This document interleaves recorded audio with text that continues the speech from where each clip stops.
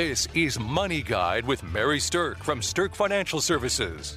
Now, here's Mary Sterk.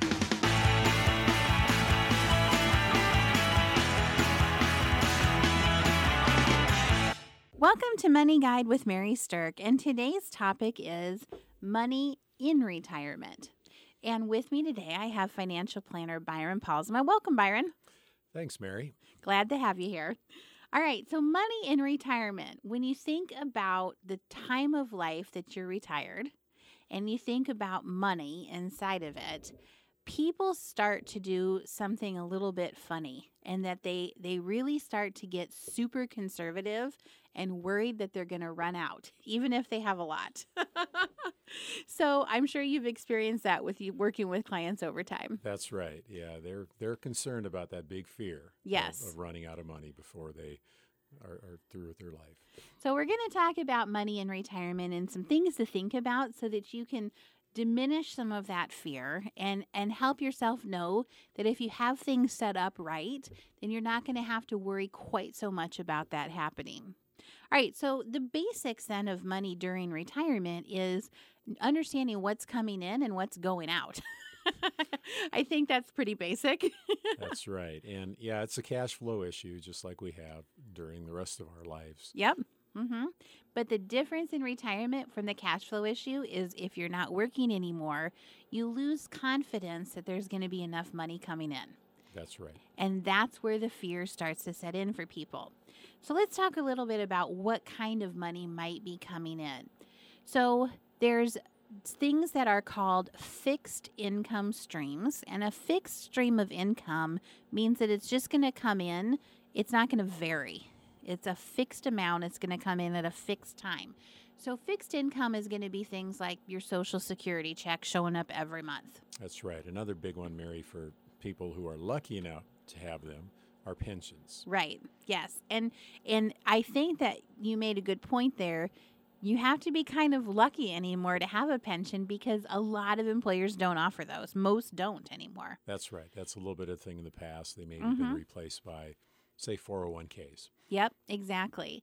So if you don't have a pension anymore, but you have a 401k, then the real question is, how do you set that 401k money up after you've retired to create income for you? And there's a big, big difference in financial planning of how to accumulate money while you're working versus how to distribute it once you're not working anymore. That's right, and it's a key thing. People have worked all their lives to save all that money for retirement, and then that distribution of that money is, there are a lot of strategies out there, and some aren't very good, but it's important to have a good strategy to work with. One of the strategies that people frequently use in retirement is called a fixed with fixed strategy. And a fixed with fixed strategy means that the fixed income streams coming in are going to cover the fixed expenses that you have. So let's talk a little bit about the money going out, these fixed expenses. If you have a mortgage payment due, that's a fixed expense. It's something that's due every month. That's right. Go ahead. Well, I was going to say some other ones that you'd have, obviously your utilities that you'd have, your transportation costs, et cetera, and the insurance costs. Those are all going to basically remain the same in retirement. Exactly. So those bills that you pay the same time every month, those are pretty much your fixed expenses. And so if you can align the fixed expenses you have with the fixed income you have, then at least you're going to know your basics are taken care of and you're going to have a little bit less worry, because if the basics are taken care of, then you're going to feel confident that you're going to get by. You're going to be okay. Now, in my opinion, getting by and being okay isn't really the name of the game. We really want you to be loving your retirement and thriving in your retirement and having plenty of money for the discretionary things, not just the fixed things.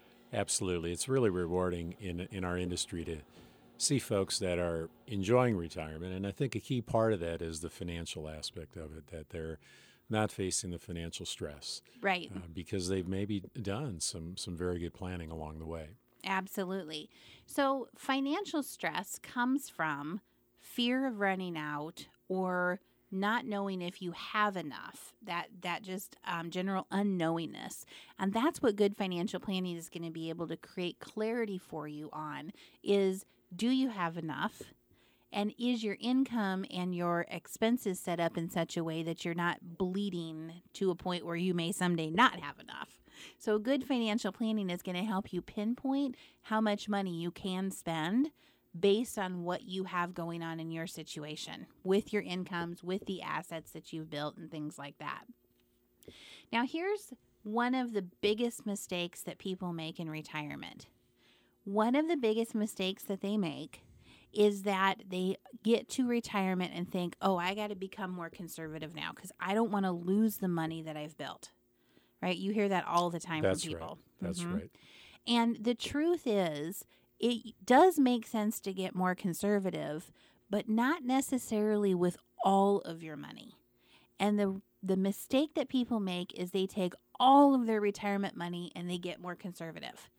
And they're doing that to protect themselves, but the result is they're not giving any of their money a really good opportunity to continue to grow. Right. One of the issues they face is buying power. The money that the costs of things today obviously are going to be higher sometime down the road. Mary, we probably have some listeners that have paid more for a car than they've paid for their first house. Exactly.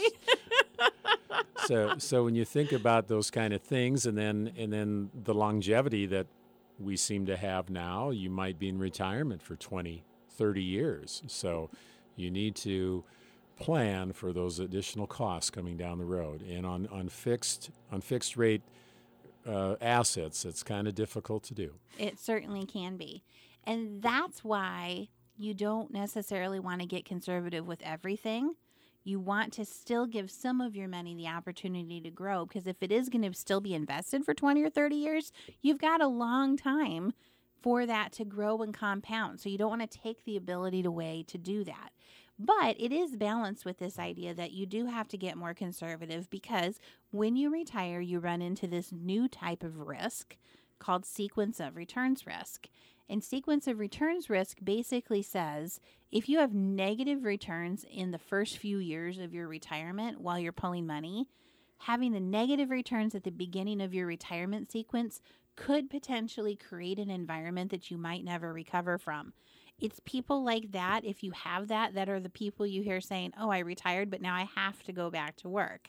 So remember back in 2008 when we had that big recession? Sure. We had that happen, or we didn't have that happen, but we heard people talking about that all the time of, oh, my retirement accounts just got hit so bad that I have to go back to work. And it's because they were pulling out money from accounts that had just lost 30 or 40%.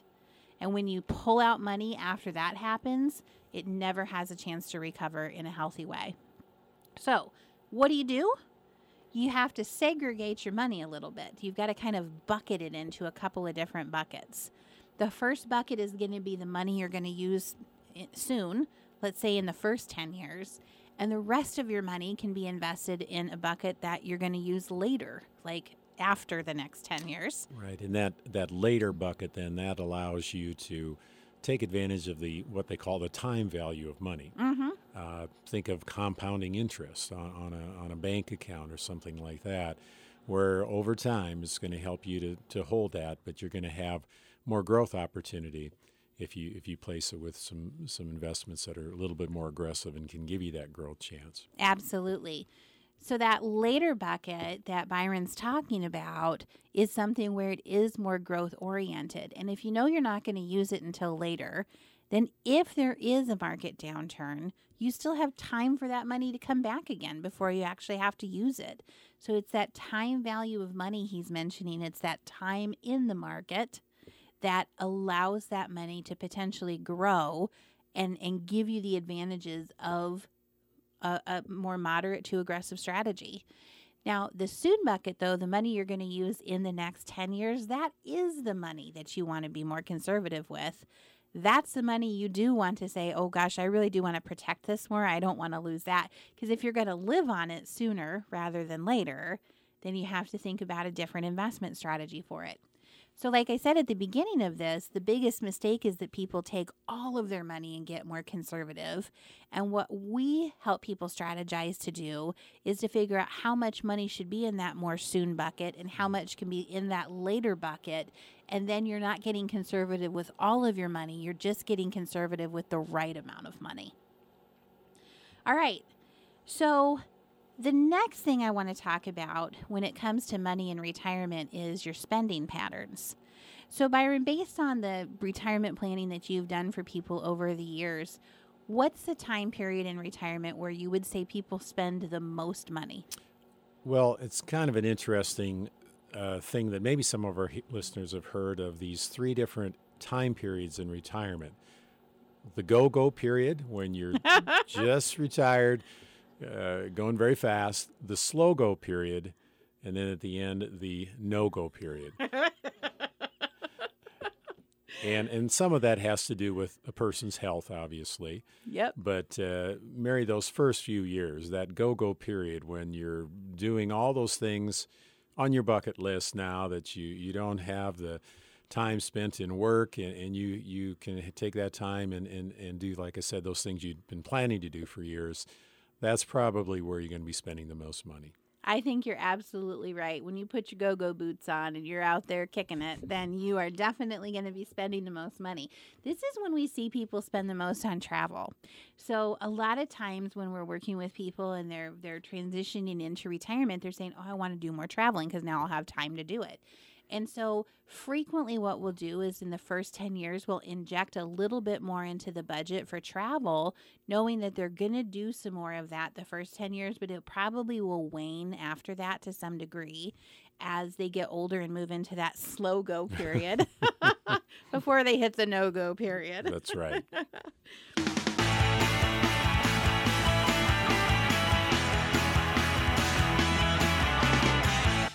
Welcome back to Money Guide with Mary Sterk, and today we're talking about your actual money in retirement.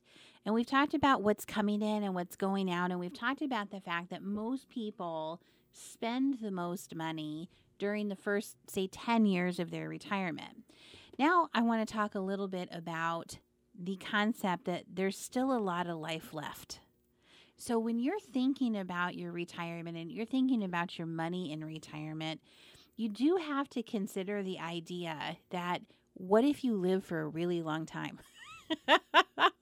And then this is called longevity risk. What if you live longer than you had anticipated?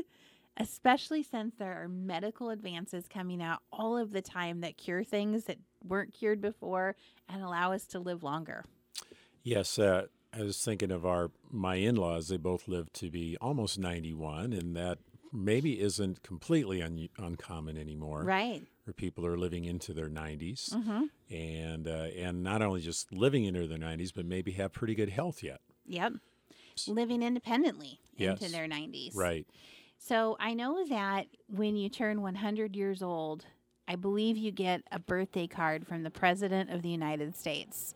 So like this is one of my big goals is I would like to live long enough to get a birthday card from the president, whoever the president is at the time, whether I like him or not, It won't even matter. I just want my 100th birthday card from the president. Now, Mary, that could be a female too. So it certainly could. Let's hope so, by golly. So here's the thing is that if I want to live to 100, it means that I've got to set my money up in such a way that it's going to last me to 100 or beyond.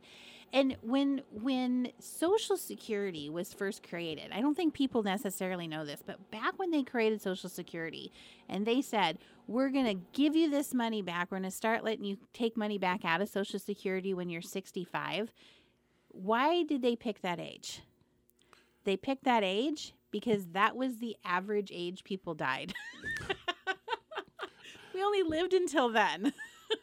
So they may not have had a whole lot of people who were claiming Social Security for 10, 20 years back in those days. Exactly. Yeah, they didn't ever really anticipate paying it back the way that it's being paid back now.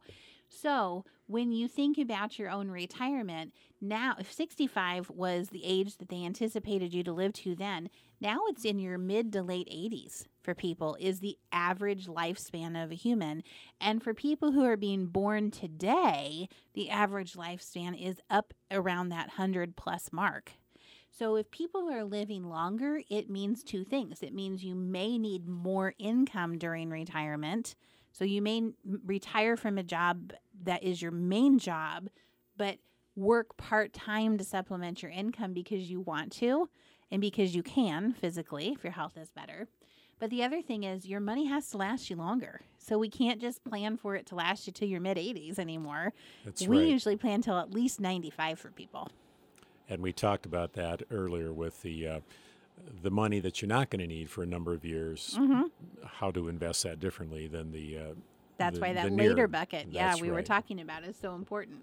Okay, so one of the things, though, that happens with money in retirement is you've got some interesting risks that come up, and one of the big ones is health-related risks. So as you age and your health declines, not only do you have just the day-to-day health things to consider, but at some point in time, about 60% of people end up needing some type of longer-term care. Whether it's home health care, whether it's assisted living, whether it's, an actual nursing home stay, but we need some type of longer-term care for a chronic health issue. Maybe it's going to get better, but for many people, unfortunately, it's just never going to get better. But you might have a long period of time that you need this care. And that can blow up even the best laid retirement plans. Exactly. Yep, and we've talked a little bit before about long-term care insurance and how that can help people out, and that is something that really folks should really strongly look at in terms of placing as part of their retirement planning. Yep. So here, one of the biggest questions that we get from a health-related standpoint like that is, do I really need this long-term care insurance? So let me break down to you who I think needs to at least consider it. So if you have around $300,000 or less of retirement assets, then I question whether or not you need to consider it. And here's why. If that's the amount of money that you have to last yourself through your 20 or 30 years of retirement, the practicality or the rules of money are going to suggest that you're going to need that money to live on, and you're not going to want to probably utilize a good chunk of it to buy insurance to set yourself up for care. So I'm not poo-pooing that amount of money by any means. I am saying, though, that the cost of insurance is going to be a significant part of that retirement asset. It might not be the right spend for you. Now, if you have $3 million or more of retirement assets, you probably have enough money where you can go ahead and spend money on the care, and it's not going to blow up your retirement plan completely. You can kind of self-insure. But if you're in the middle of that, if you're between $300,000 of retirement assets and $3 million of retirement assets, you're really in that sweet spot of people who should consider some type of long-term care insurance. Now, there's a whole bunch of different kinds out there, and the type that you utilize is going to be very personal for your situation. You really should get some personal counseling about this from an advisor, because there are many types, there are many kinds, and how it slots into your financial plan is going to be different than your neighbors or your friends or your brothers. Yeah, Mary, there's some variables with that. You can get it for longer periods of time, or maybe even for lifetime if you would like. Of course, your costs are going to be higher if you do that. You can also vary how much benefit you will get each month. So those are a couple things you can look at in terms of how that fits into your particular financial situation. And you can also decide how much of the need you want to insure against. So let's just say the cost of a nursing home was $5,000 a month. Maybe you've got a good pension that's going to cover $2,000 of it, so you don't need to solve for the whole $5,000. You just maybe need to cover the rest that your pension isn't going to cover. But one of the problems that folks seem to have is almost the fear of even checking into it. Yes, it's so overwhelming. It is. It's a big question. You hear so many horror stories, how much it costs and everything, and everybody has an experience. Every family does with nursing homes, it appears. So yeah, but I think it's important for people, as you mentioned, maybe you don't have to insure for the whole thing, but maybe at least part of it would really be beneficial for your family. Absolutely. Okay, another thing that we want to talk about with money in retirement is the concept of consolidating your accounts. So consolidating your accounts, especially retirement accounts, could be a strong strategy for you. And here's why. When you get to the age of 70 and a half, you have to start doing something called a required minimum distribution from your IRAs or your 401ks and things like that. Your traditional IRAs are the ones that I'm talking about. Uncle Sam has allowed you to hold off on paying taxes on that until that age. Now they want their share. That's right. He's not going to do that forever. Exactly. So this required minimum distribution has to happen.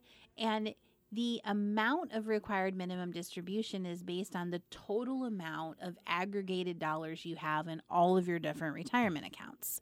So if you have a whole bunch of different retirement accounts scattered around in different places, if you don't take the right amount from each one of them, then you're going to have an IRS penalty. And Byron, share with our listeners how much the IRS penalty is. It's not very pretty. Nope. It's 50%. 50%. That's so crazy that we can have a penalty of that amount. So if you were supposed to take $10,000 out and you missed it, you owe $5,000 of a penalty. It's insane. So this is not something you want to mess up. So it's so much easier to manage it if you do some account consolidation, because then you're going to be sure that you're knowing every single dollar is accounted for, your required minimums were actually taken, and you don't end up having this big fat IRS penalty. So if you'd like to talk to someone about account consolidation, if you want to make sure you're setting yourself up to not miss those required minimum distributions, and we'd love for you to give our office a call and visit with one of our financial planners about something called an account consolidation strategy. All right, we hope this has been valuable for you listening, especially those of you who are at, near, or already into retirement, about what to be thinking about with your money at that point in life. And thanks again for listening to Money Guide with Mary Sterk. The views expressed are not necessarily the opinion of your audio provider and should not be construed directly or indirectly as an offer to buy or sell any securities or services mentioned herein. Investing is subject to risks, including loss of principal invested. Past performance is not a guarantee of future results. No strategy can assure a profit nor protect against loss. Please note that individual situations can vary. Therefore, the information should only be relied upon when coordinated with individual professional advice. Securities and investment advisory services are offered through Woodbury Financial Services, Inc., member FINRA, SIPC. Insurance offered through Sterk Financial Services, which is not affiliated with Woodbury Financial. Sterk Financial Services is located at 350 Oak Tree Lane, Suite 150, Dakota Dunes, South Dakota 57049, and can be reached at 605-217-3555.